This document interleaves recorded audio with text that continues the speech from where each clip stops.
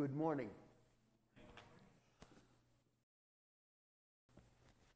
I am Jerry, and I'm really delighted to be with you this morning. So, the title of this message is Spilt Blood. Kind of a gruesome title. But there is a price for the gospel. And it's my prayer that today I can help form a bridge between the animal sacrifice that was offered in Leviticus 16 that was called for and the current, our ability to know our Savior, Jesus Christ. So, out of the dry and crusty book of Leviticus, we have, I think, one of the most grace-engrossed stories in the Bible. Leviticus 16 offers us a snapshot of hopeless people who are offered forgiveness and atonement to God at the stiff price of animal sacrifice. Of course, in 12 centuries, this would be blown wide open when Christ came and offered us forgiveness and atonement through himself.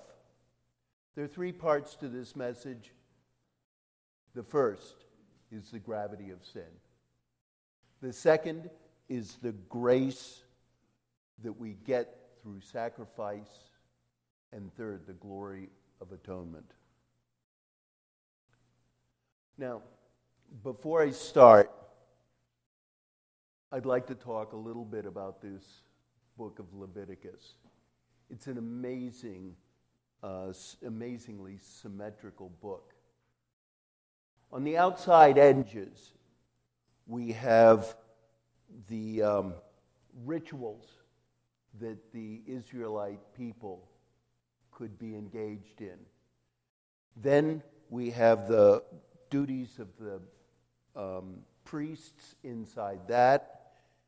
And then we have God's thoughts on purity and cleanliness.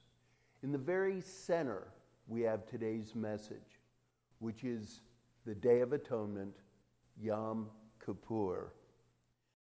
I'm going to read this and then say a brief prayer, and then we'll all continue. The Lord spoke to Moses after the death of his two sons of Aaron, when they drew near before the Lord and died. And the Lord said to Moses, "Tell Aaron your brother not to come at any time into the holy place inside the veil, before the mercy seat that is on the ark, so that he may not die. For I will appear in a cloud over the mercy seat. But in this way Aaron shall come into the holy place with a bull from the herd for a sin offering and a ram for a burnt offering. He shall put on the holy linen coat and shall have the linen undergarment on his body. He shall tie the linen sash around his waist and wear the linen turban, for these are holy garments. He shall bathe his body and then shall put them on. And then he shall take from the congregation of the people of Israel 2 male goats for a sin offering and 1 ram for a burnt offering. Aaron shall offer the bull as a sin offering for himself and shall make atonement for himself and for his household. Then he shall take 2 goats and set them before the Lord at the entrance of the tent of meeting. And Aaron shall cast lots over the 2 goats, one for the Lord and the other lot for Azazel. And Aaron shall present the goat on which the lot fell for the Lord and use it as a sin offering. But the goat on which the lot fell for Azazel shall be presented alive before the Lord to make atonement over it, that it may be sent away into the wilderness of Azazel. The word of the Lord. Father God, I just pray. I thank you for your scripture. I thank you for your word. And Lord, I pray that you would open the eyes of our hearts that we might see, that you would take the plugs out of our ears. And Lord, I pray that your Spirit would allow your truth to pass my lips. In the name of Christ Jesus, amen.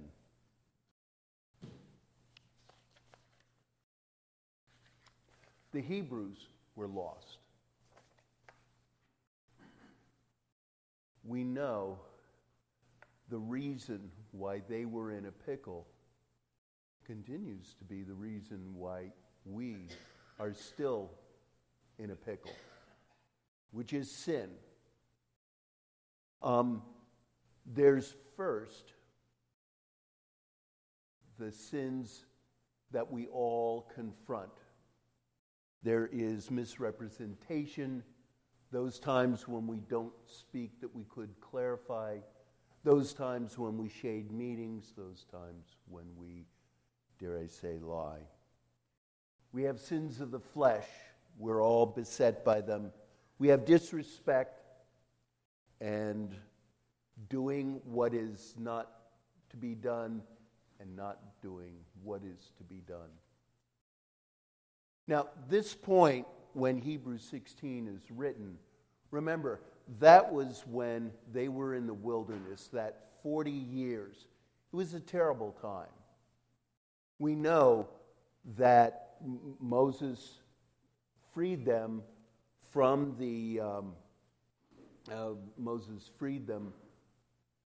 Egypt, and now they were in the desert for 40 years. We know from reading Exodus, Leviticus, Deuteronomy, that they indulged in incessant whining. The Hebrews were in a sorry state. They were complaining, they were faithlessness, they had disrespect. We all know about the golden calf and the idolatry that they indulged in before Moses had time to come back. We know about the revolt of Korah. He wanted to get all of the Hebrews to have a revolt. They wanted to kill Moses and to take over for himself. Of course, the Lord swallowed up 3 families, and then there was the plague that destroyed 14,000 of the Hebrews. This was a bad time.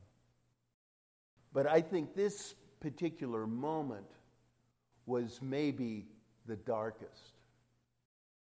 Because now, because of what Adabad and Abihu did, they brought before God, they were taking his power and his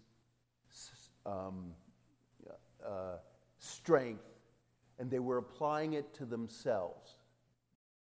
God was not amused. So now you have a just God and a broken and a people, and they were separated. Because you'll remember that Aaron, the priest, the intermediary, was not even allowed in the tabernacle. So this was the grimmest of all periods. So, what God in his own allowed was for a path to be made for this to be, for the atonement to be achieved. So, we have before we're too critical of the Hebrews, let's remember that they were in a state of systemic sin. Now let me ask a question. How many people here have been enslaved? How many have had parents who were enslaved, grandparents and great-grandparents? This is the state that the Hebrews were in. They'd come out of slavery. What impact does this have on your mind? I don't have a clue, but I'm sure it messes with your mind. And so God had to deal with that. And so perhaps the logic was that he would take 2 generations, 40 years, and come up with a new mindset on the part of the Hebrews before they went to the promised land.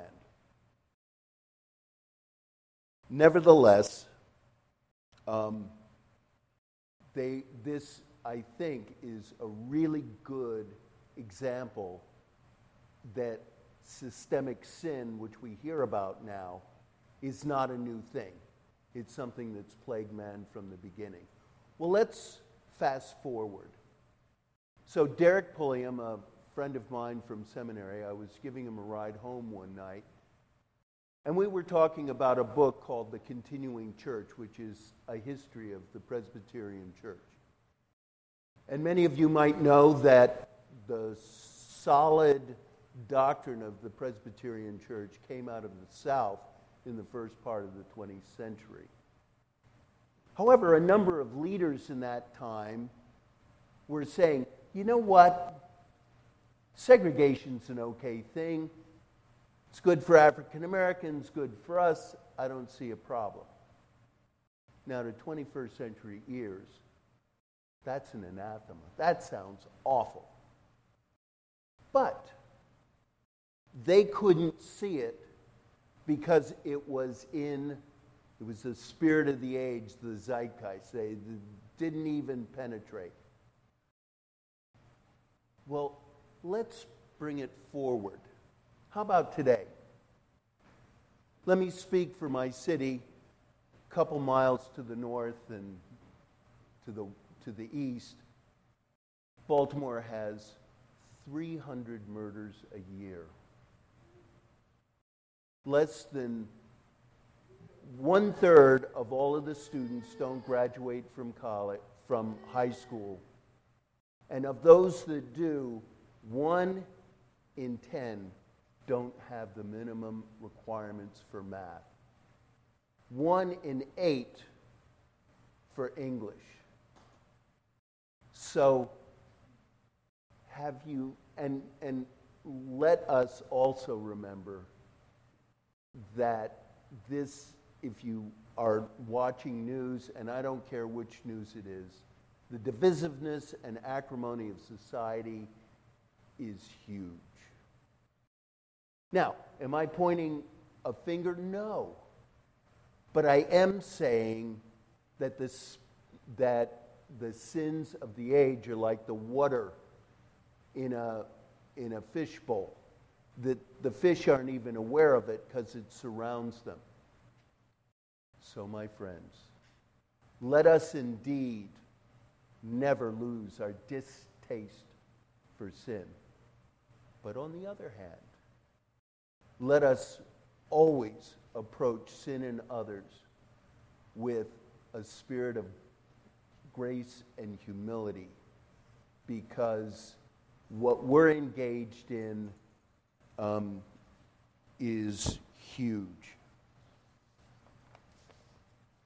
This takes me to my second point, leaving sin, that sacrifice is actually grace-filled and it's not a punishment.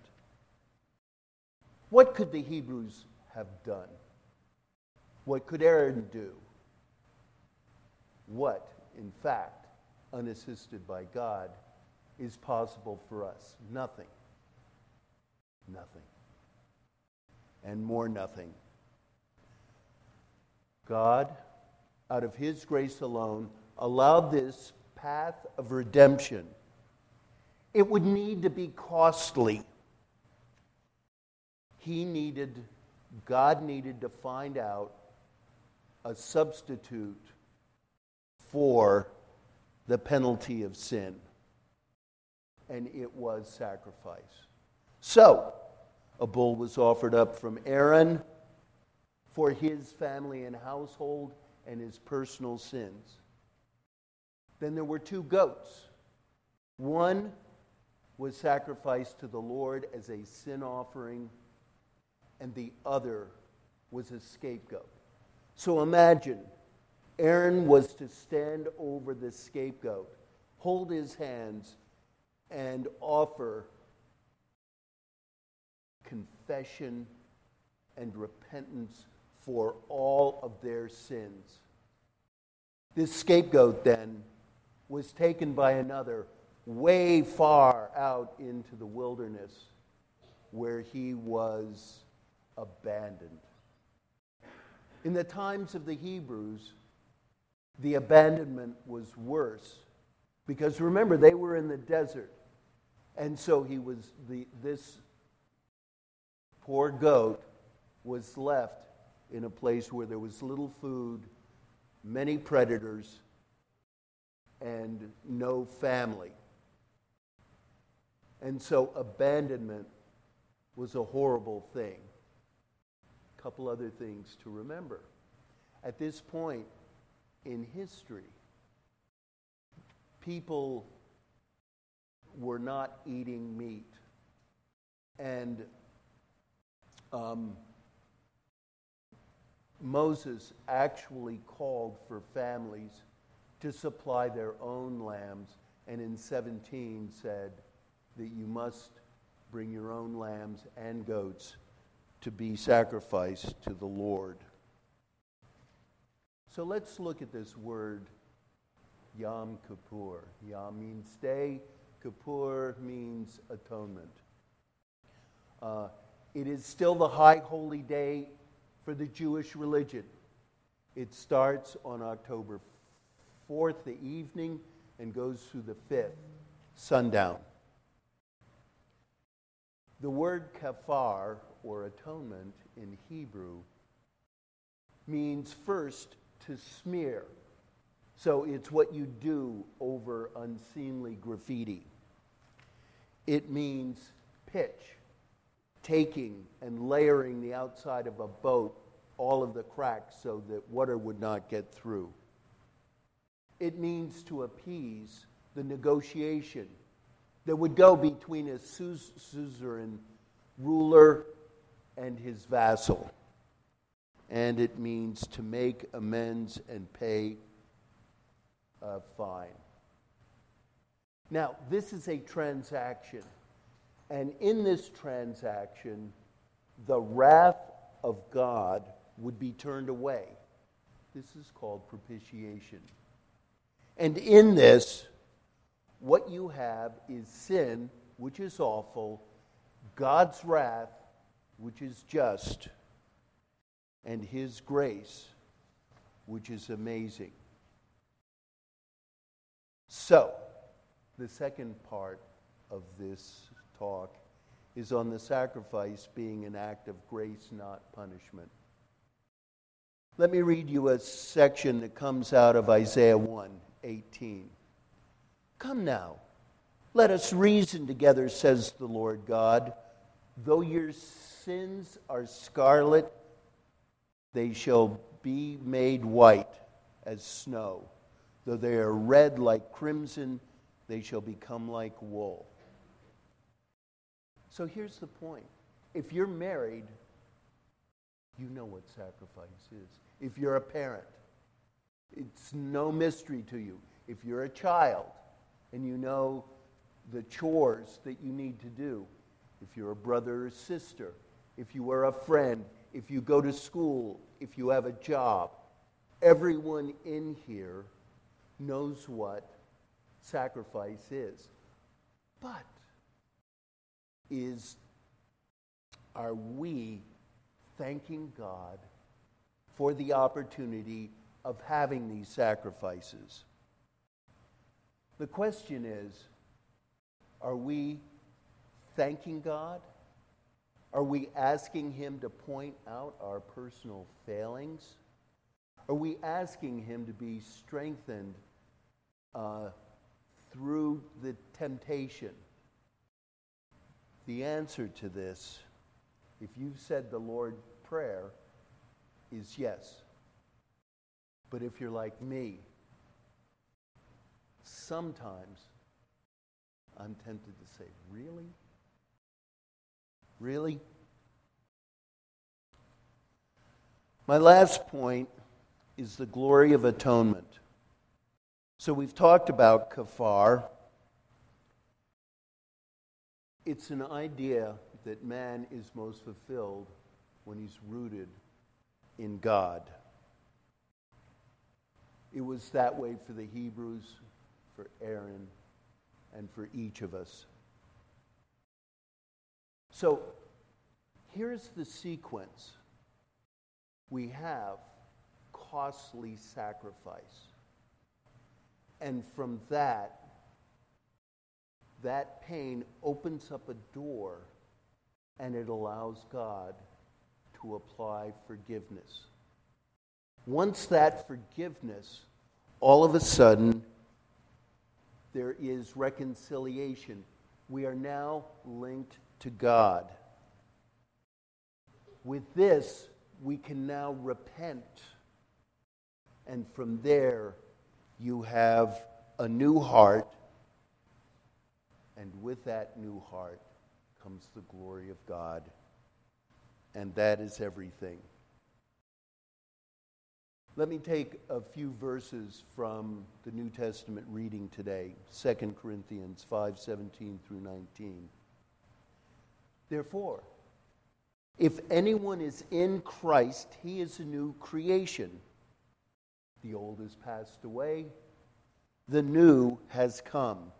All this is from God, who through Christ reconciled us to himself and gave us the ministry of reconciliation.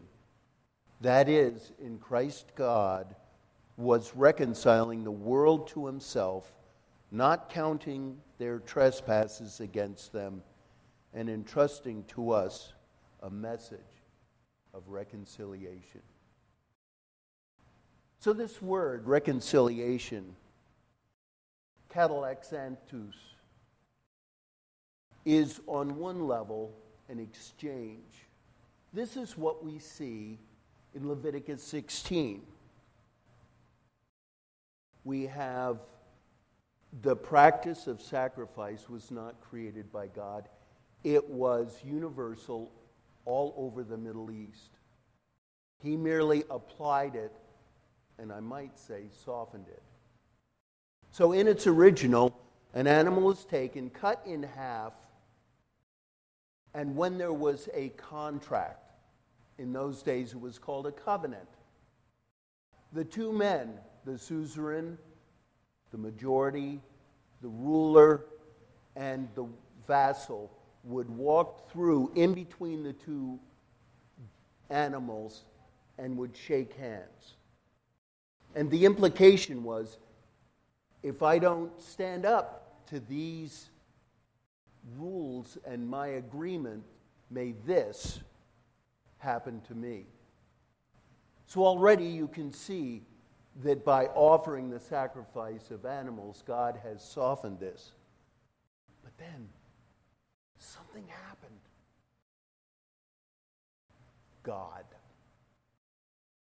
God brought Jesus Christ so that this was not merely an exchange, a deal, a quid pro quo. But now we have God himself walking through. We have Jesus Christ who's come to us, and now it is his blood and it is his abandonment even from Lord God the Father that allows us open access to forgiveness and atonement. And So, Analak,